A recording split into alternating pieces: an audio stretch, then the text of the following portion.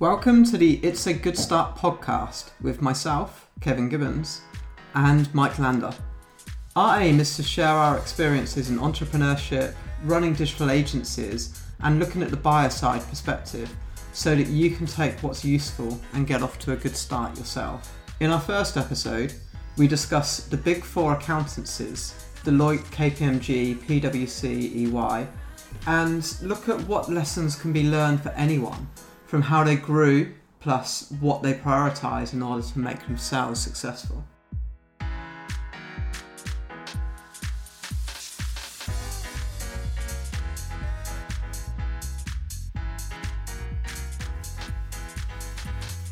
Hi Mike, good to talk to you today. I'd like to dig into the episode's topic being the big four and how they've grown. And obviously you've got a large amount of experience in working within management consultancies and seeing how they tick. So I think to kick things off, are you able to give a bit of a background about your experience just so that people can understand what you've been through essentially? Yeah, sure. So if you go back, I've been in kind of consulting now for I think I started in about 94. So kind of like 25, 26 years of management consulting. I started that basically at Barclays. So I worked for Barclays for about 2 years. And at Barclays, I was on the client side and we were working with McKinsey and with Coopers and Lybrand as they were then. And so I learned my consulting skills basically through two kind of powerhouses of consulting, McKinsey and Coopers. And then from there, I moved into KPMG. So I left Barclays and joined KPMG in their consulting business unit and worked on large-scale transformation programs. So I had 6 years working with some of the best in the business, really. And it taught me loads about how to be an effective advisor to clients. Yeah, no, that's great. And I think this is something that from my side, I've always been fascinated by this. So I did, as you know, I went on a Harvard course, I think 3 years ago now. And yes, one of the big reasons I did that, I just wanted to get my head around how do the likes of McKinsey become McKinsey? Because it feels, as a small business owner, it feels unrealistic to think about what a McKinsey like today. But I always like the advice of don't just look at kind of what someone successful is doing today, look at what they did to get there. And I think whether that's an individual person or a company, it's trying to understand what makes them tick. Yeah. And I think the big learning and light bulb moment for me was so obvious, but it was win the war for talent. And if you have great people, they do great work, they keep clients happy, they attract more clients. And I think from what you just said earlier is you learn off of the people. And I feel like absolutely that's the key thing of how do you surround yourself with great people, and good people want to be challenged and they want to work with people like that. And the big four sounds like maybe externally a bit of a harsh environment, but in a way that you do kind of sink or swim a little bit, but the best people do thrive. Is that fair? It's more than a little bit, yeah. It's brutal. It really is quite brutal. So the kind of the industry that's held up as being very brutal as a training ground is investment banking. And there's no surprise that a lot of people in consulting go into investment banking or come from investment banking into consulting. It is a pretty, when I was doing it kind of 96 to about kind of 2000, 94 to 2000 in fact. So it was brutal. I mean, the hours were long. So you would typically work 12, 14-hour days.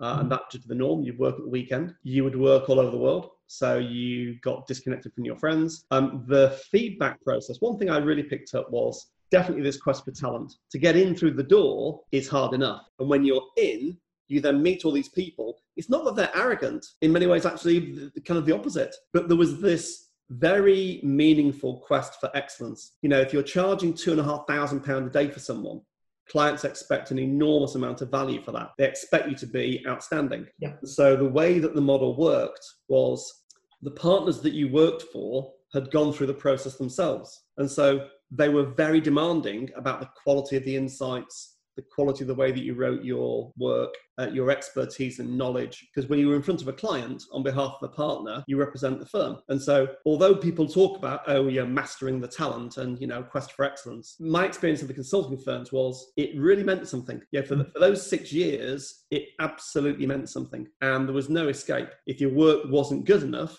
and didn't meet the quality standard, then you started again. And if that meant you start again at 10 at night, you start again at 10 at night and you keep going. Yeah. I'm not saying I think with all these things, Kevin, and you've known me a long time now, my view of these things is this is my story. So the good thing is you can't deny it. As long as I'm a truthful person, which I am, it's my story. Yeah. I'm not saying that this is the way people should do it, or it's good or bad. It's just, this is what I observed, and this is what happened to me. But the outcome from like 6 years was, it made me, I believe, a much better advisor. And I guess just to add a little bit of context, what was that time period when you were involved in this? Because it'd be interesting to see kind of maybe how that's developed since. Yeah, so I was working with McKinsey, Coopers, and with KPMG between 1994 and 2000. And I think things have changed 20 years on from 2000. I think things probably have changed. Yeah, I know. And again, I'm basing this largely on the Harvard course that I did, because a lot of people there were from professional services companies, and that obviously lends to the Big Four quite heavily. And some of the concepts they were talking about there, to me, sounded quite extreme. It was things like, let's make sure that once a week you get an evening where you don't have work emails and you switch off. And it is someone that is working in an agency life where we've got a team that works hard, but we're not asking them to work 5 evenings a week and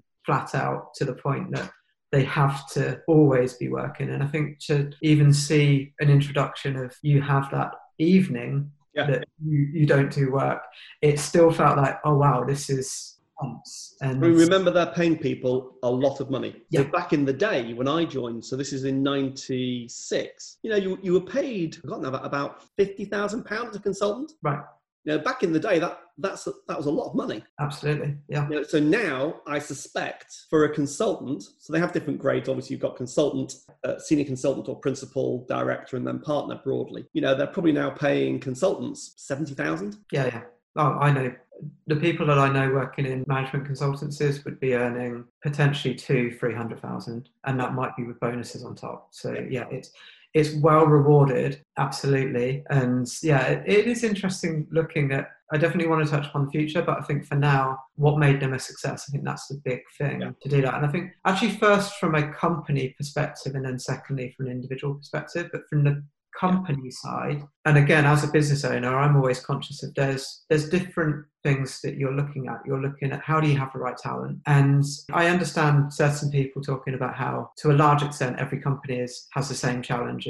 You have to have talent in order to do the work, but you also need the right leadership and the right positioning and everything else to go alongside it. There's no point having the best team in the world if you have no clients, and equally there's no point having the best position in the world if you can't deliver on those promises. So I think it's almost like, how do you line everything up, and what did they do, what really made them tick? Again, this is an external observation, but to me the Big Four all seem very similar from the outside. What is it that they did that differentiated themselves, and which ones have maybe won during that time? And is there anything that they've done? Maybe I'm asking too many questions at once, but is there anything that they've done that really kind of makes them stand out and drives that growth? So it's always good to look from the outside in to see, what are the patterns? I think there are common patterns. My experience was there's common patterns across what's now the Big Four. It used to be the Big Six, then the Big Five, then the Big Four. And outside of the Big Four are obviously people like McKinsey, Bain, and Booz, who are called strat houses. But if you look at all of those kind of like strat houses, the Big Four, I wouldn't talk about necessarily the differentiation, because when you've got 20,000 people working for you, and all those organisations are of that order and more, probably up to 100,000 people, it's quite hard to see where the differentiation is. But what I can say is that the common traits that made them all successful, I think ultimately one thing stands out a mile, which is the partner model. The partner model's got loads of downsides, but it's got some huge upsides. As a partner, you basically run a mini business inside a big corporate brand, and you run your own P&L. And what that makes you do is it makes you drive profit. It makes you drive fee income. Your sales, and it drives this kind of quest for excellence. People might think that these big organizations are very collaborative internally. My experience was they are not. The opposite is true. Partners will fight against partners because there's partner profit pools. So the bigger you are as a partner kind of pool, and mini business of one, the bigger your profit share. It's not quite that simple, but broadly, the more money you bring into the firm, the more share of that money you get. So it makes you want to grab more rather than share. And that's one of the downsides, I think, of the kind of partner model.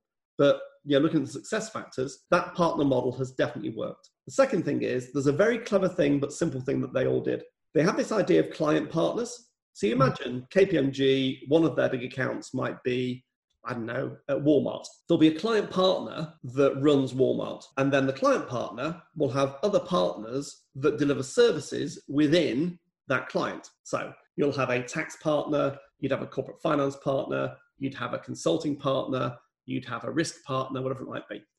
And they all sell different services into that client. And what that did was something really simple. The client partner's relationship is with the board. The delivery partners, tax, consulting, whatever it might be, are delivering a line of service. If anything went wrong in that line of service, and we've all been there in marketing agency world, things go wrong.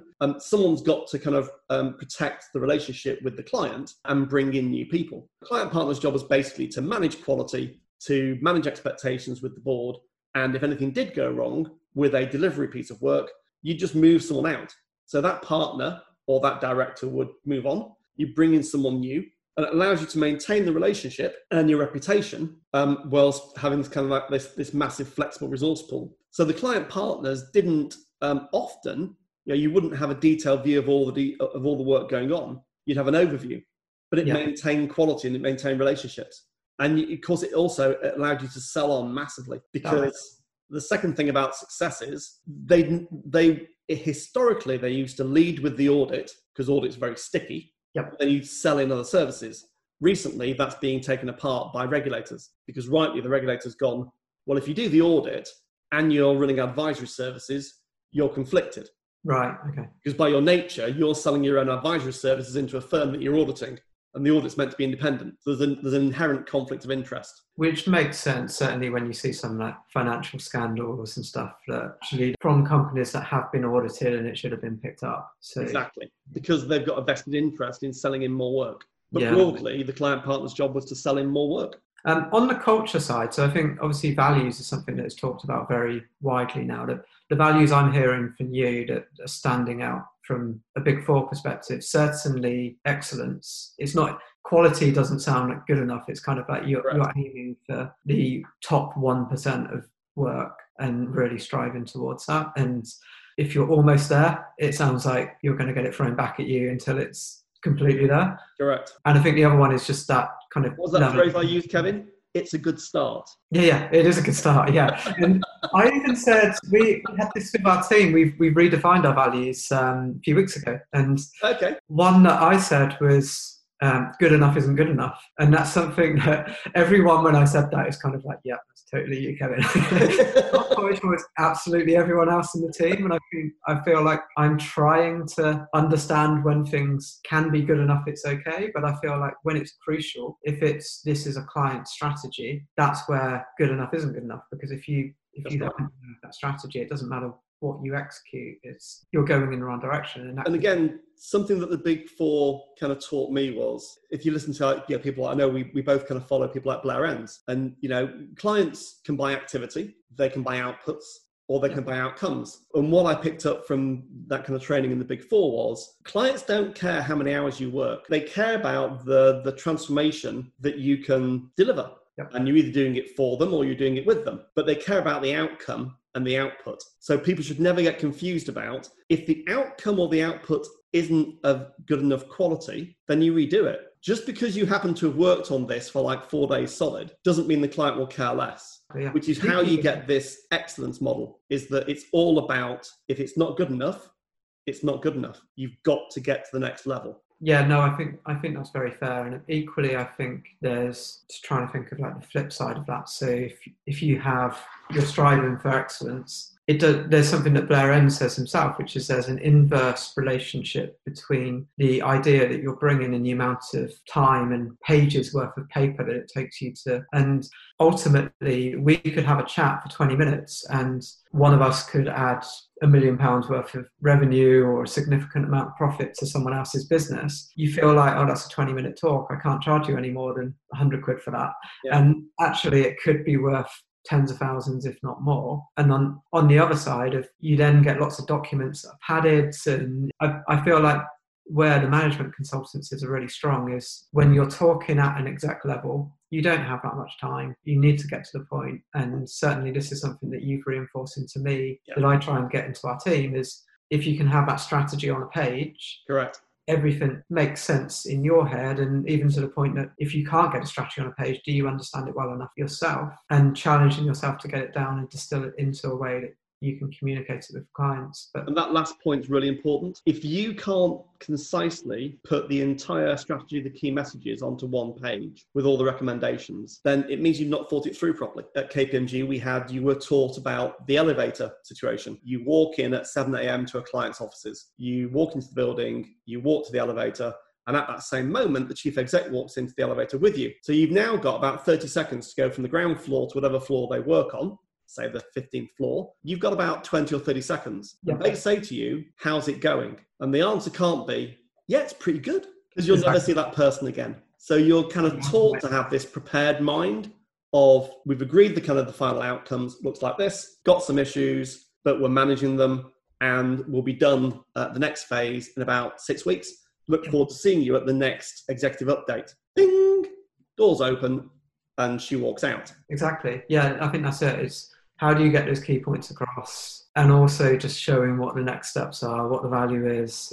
It's one of those things that I feel like the challenge, and certainly as you grow and get more senior, this is something that I've definitely found myself, is it's not about looking smart. It's how do you take complex problems and make them as simple as possible and execute on it, because complex problems that sound complex might never start. Complex problems that you can break down into a solution that has clear steps on how you can evolve. There's a great phrase, which is simplicity only comes on the far side of complexity. And I think it was Fiennes, there was a Nobel Prize winning physicist when the spacecraft blew up horrifically, and he was brought in as part of the investigation team. There's a very famous film where he shows people how this horrific accident happened. And he got the O-ring and he dumped it into some dry ice and he took it out and he broke it and said, the O-ring snapped. It was too cold.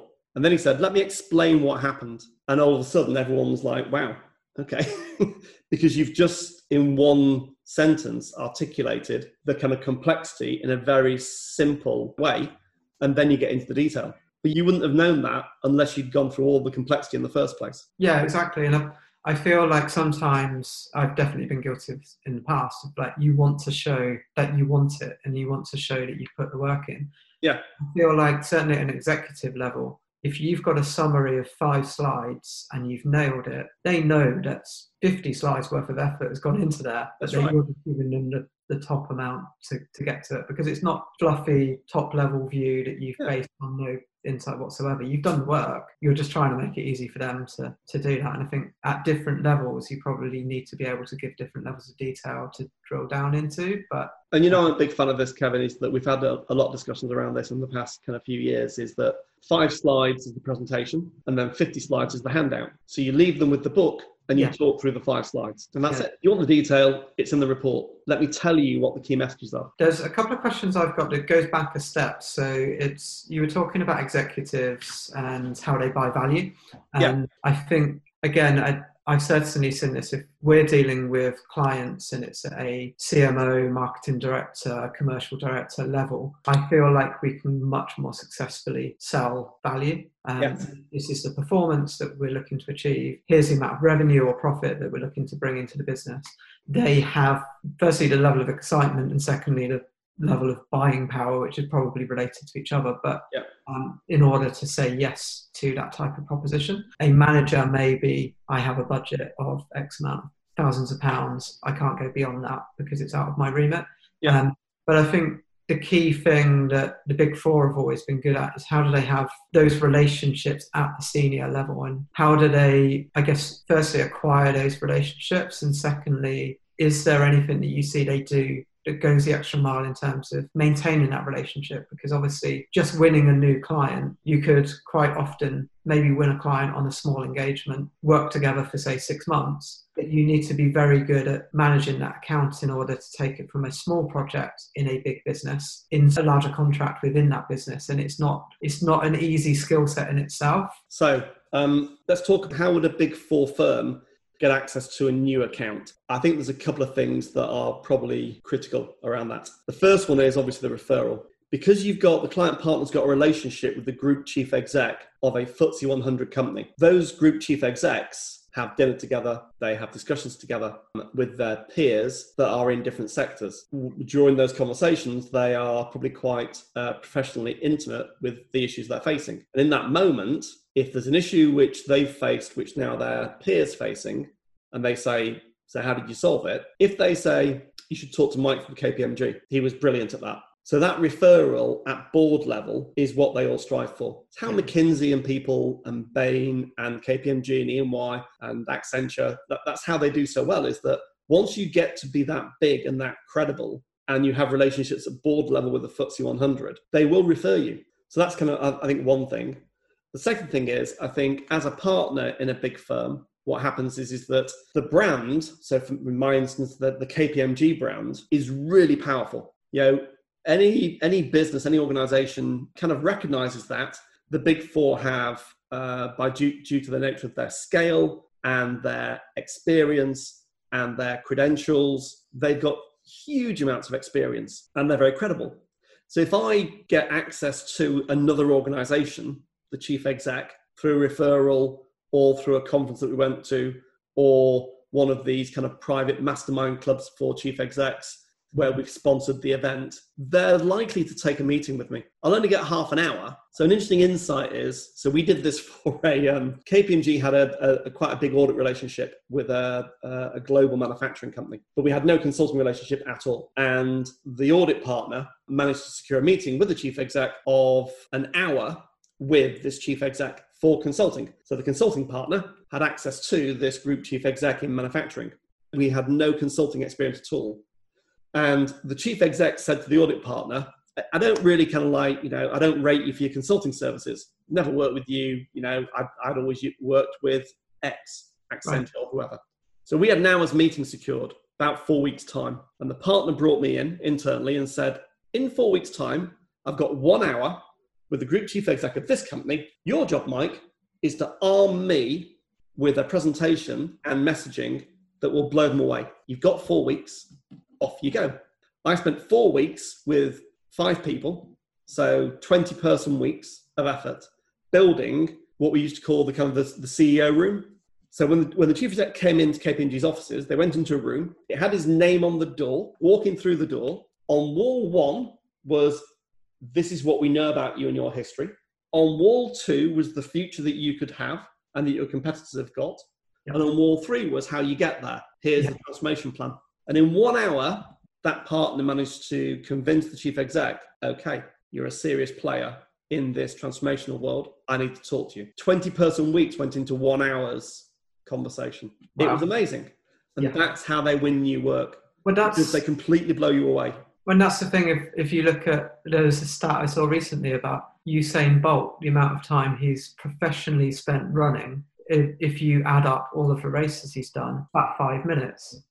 But if you look at the 15, 20 years of training that has gone into Precisely. You don't wake up and run a under 10-second 100-meter race. You train for a very long time, very hard. For those moments when you've got 10 seconds. It's a great analogy. You've got 10 seconds to win that 10-second race for 15 years. Yeah, if you nail it, you're Olympic champion. And if you mess it up, then no one knows who you are, and that's right. Go back to finding a job. So that's about right. So no, I think that's all of the prep is so important for everything like this. And I think that's the thing when it comes to if it's pitching or working with clients, like you should know what you're doing inside out, to the point that I always like to think that if all the technology fails, there's a power cut, the internet is down, whatever, like you're not just being guided by slide after slide, because in your head, and I think that framework works so well. It's this is something that I picked up from Cranfield, but just where are you now? Where are you going? How are you going to get there? Correct. Simple, but wall 1, wall 2, wall 3. That's what it was. A lot of people start at how are you going to get there? And it's like, well, where do you want to go? And actually, I quote you quite a lot on this. You've always said, if you don't know where you're going, don't complain about where you end up. And correct. I think that's exactly it. Any path will do if you don't know where you're going. I think that's right. And equally on the flip side, if you know where you're going, stuff's going to happen that means that plan isn't going to go perfectly. But it's how do you react to it? How do you Yeah. recover from that situation? Because once you know where you're going, you've got alignment, whether like in any relationship, not just business, this could be personal, but it's like you would look at, okay, well, this isn't going to the plan, but we know where we want to get to. Reassess. It's just our journey, it's fine. Let's figure out a new way and we'll get there that way. And that's exactly, I think, the way it has to be approached. And certainly in a professional environment, I found as soon as you have not just that alignment, but actually I feel like sometimes you get more trust when things have gone wrong, because then it's like, okay, well, you are human, mistakes happen, but it's how do you react to those that's most important. So interesting. I think, one of the things that we've done together, the QBRs, I kind of use that now with other marketing agencies I talk to, of a bit of a kind of a mini case study about kind of where we were on QBRs and where we are now on one particular client. Everyone's now focused on that QBR for 1 hour. We've got 1 hour with the most senior people we can get access to at the client. In that hour, we've got to blow them away with what the results are, how that's tracking towards their end goal, where they're going, our approach, and how we're going to adapt our approach to accelerate progress towards the end goal. But a lot of effort goes into that preparation of the QBR, and we've now got a very slick way of doing it. There's a reduced set of slides, there's advanced information that goes out, there's reporting dashboards, there's a strategy review, and that discipline, I think it's really helped our team. And it keeps them on track, because it's not, you could take it too far and you could say every quarter we've got a new plan, but really it's about, we've got normally an annual plan. Yeah. In each quarter, are we on track? If we're not, why not? What can we do about it? And how do we... Then you adapt. How do we adapt and adjust course? So, and it also shows the client that you're in kind of control of your own agenda. Yeah. You're leading them through a process rather than them going, what happens next? Exactly. And you can bring some of the stuff that I find they don't have maybe as much knowledge on, certainly time restricted wise, is everyone's in a bubble. They know themselves as much as an agency or any business will look to understand working with their client as much as you possibly can. The client is always going to know themselves better than the agency will. Yeah. What they sometimes don't see is what else is happening within that sector and marketplace. If we can bring the marketplace insights of, did you know your competitor is doing or launching this product or whatever it is, that I feel like that's where the QBR is a good place to do almost like that competitive benchmarking and showing this is what it means and how can you take it forward and adjust based on what's going on around you as well. So two things that, again, back to this theme of like, how did the Big Four become so successful? Two things, again, to pick up on is, that insight. If you meet a senior person that could be a buyer, you have to bring some insights to them that they don't know. Well, you imagine the further up the chain you go towards group chief exec, the harder that is to do.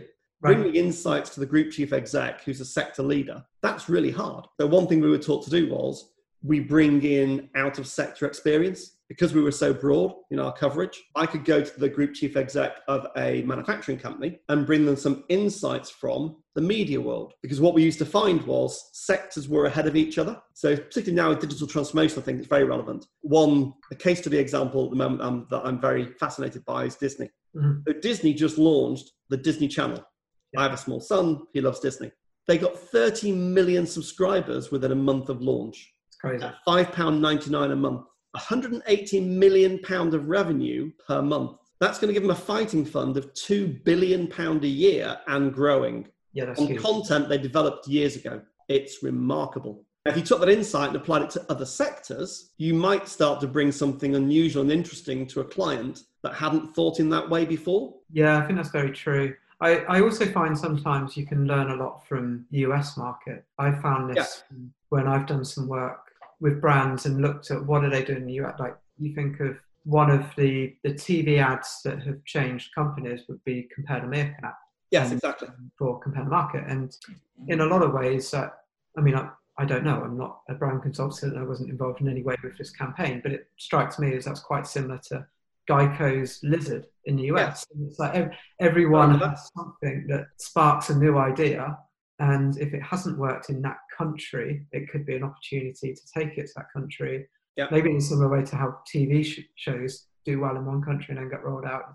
Similar sort of thing. And completely what you're saying from a sector perspective, You can do one thing in one sector and it works really well, and then completely make that a unique proposition in a new sector because no one's ever done it there before. Exactly. And so that's one thing, that's one reason that they're very successful.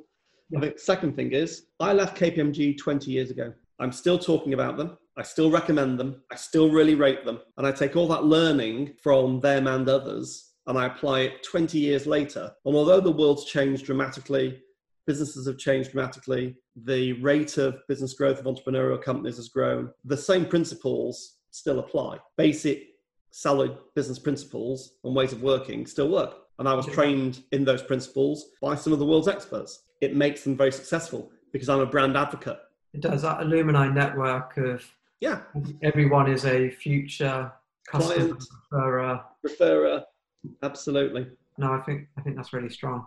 I think to summarize, so there's a couple of things. Actually, one last thing I wanted to touch on is how you see this going from the future. If there's anything that you could recommend from these that maybe smaller businesses could take on board. I guess from what I see of the likes of the Big Four, there's probably two sides to it. One is everything is getting more specialised. People may go to specialist consultants as opposed to one of the Big Four from a value price perspective. But that said, if you're Coca-Cola, you'll probably want to pay for the best. I think there's probably always a place for that. Yeah, there is. The other side is in terms of kind of the more progressive companies, certainly at a big scale. I'm thinking of the likes of WPP that have undergoing kind of more of a centralization as opposed to having different companies under one holding company structure. The management consultancies seem to have done well at having everything under one roof and also innovating. Again, there's probably two sides to this. Some people will argue maybe management consultants don't innovate enough.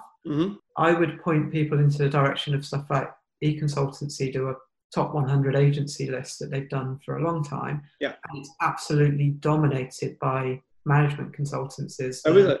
Wow. Launching their own services, acquiring, and Deloitte Digital is one example. Accenture, I think, have their own offering. I think Accenture were rumoured to be purchasing WPP a while back, which obviously didn't happen. But where do you see the management consultancies playing a role in the next 10 to 20 years? Is there a shift? Is there maybe, would they go forwards or backwards? I don't know if there's a clear answer, but it'd be interesting to hear your take. So interesting.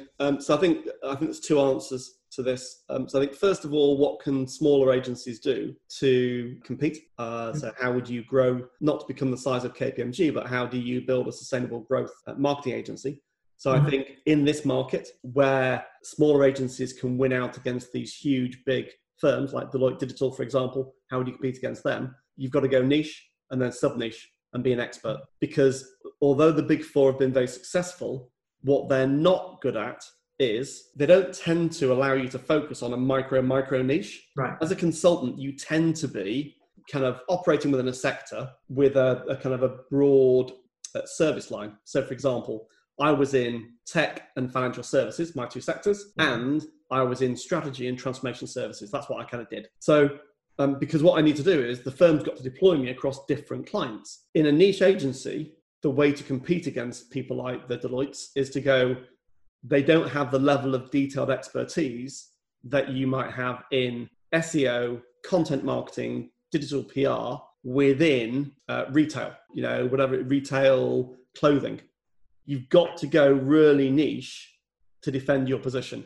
And I feel like to go really niche, you have to go not just horizontal, but vertical as well. Like, how do you say we are SEO specialists, just using us as an example? We work heavily in the e-commerce sector. Like that's correct. You could go more granular. You could say fashion and an inch wide, a mile deep, as Pat Flynn says. Okay, so just to summarise and wrap things up, the key points that I would have taken from this really is I think the culture is hugely important in terms of controlling and quality controlling kind of what made the Big Four great in the early days, how they grew and maintaining that throughout. And the things I'm hearing from you, Mike, definitely the relationship is hugely important. So having the right relationship with the right people and being that trusted advisor. So it's like you're there not just to, I like the analogy, if you're not a waiter, you're not just there to take the orders, you're there as a strategic partner to say, I'm here to challenge and support you on both sides. And to do that, sometimes we'll have disagreements, other times you're just there you agree with things, so let's find out the way to get it done. Like a sommelier would at the table, when you say I want some wine, you call the sommelier and they advise you because you trust them. Yeah, and I think that's it. And again, they're taking the analogy further of the waiter will bring the wine to a table, but they're not going to get invited to the table. And I think if you're in that situation where you are trusted for your opinion, then straight away you're going to be seeked out and you're going to be remembered as those people move around. I think moving around is actually another thing that over almost like the arc of a career, everyone will move through several roles, and that alumni network is hugely important, because if people have had a positive experience like yourself, you are the next customer, the next referrer. You become almost an organic part of their marketing in the way that word of mouth referrals are such a big driver of new clients for consultancy firms, even at that level, maybe potentially even as much as it would be for a small company. So I think that's hugely important. And the third and final thing I would say is just that culture for excellence. You have that quality control around. If you're not quite there yet, like we were saying earlier, of let's aim for the top 1%, it's kind of the whole case of you have to turn down good opportunities to get the great. And I feel like being selective, knowing what to say no to, but quality control in that work, so that when the client sees it, it's of the highest quality, because you might not get that second chance. So I think that's really important. Really important. Back to that, the very famous, why do people work for organisations? Mastery, autonomy, purpose. The only way you get to master your craft is by really good feedback, demanding problems that you're trying to solve with talented people around you that can help. Exactly, yeah. And I think great people will want to surround themselves with talent. I certainly seen it in the past where great people might leave because their job role becomes, how do we train up everyone to get to a certain level? And if you're great at your job, you want to be challenged and you want to work with people that are going to bring new ideas that can help develop you. And almost like a big fish in a small pond, that's the time to potentially start looking for, okay, well, how do I take my own skills to the next level? And how do I grow more? Yeah, and the Big Four are probably a great example of how do you challenge yourself on the biggest stage that you can within your career. Definitely. Great. Okay, well, thanks a lot for that. That's a pleasure. No, I really enjoyed it. It's very good. Yeah, I look forward to the next one. Yeah, exactly.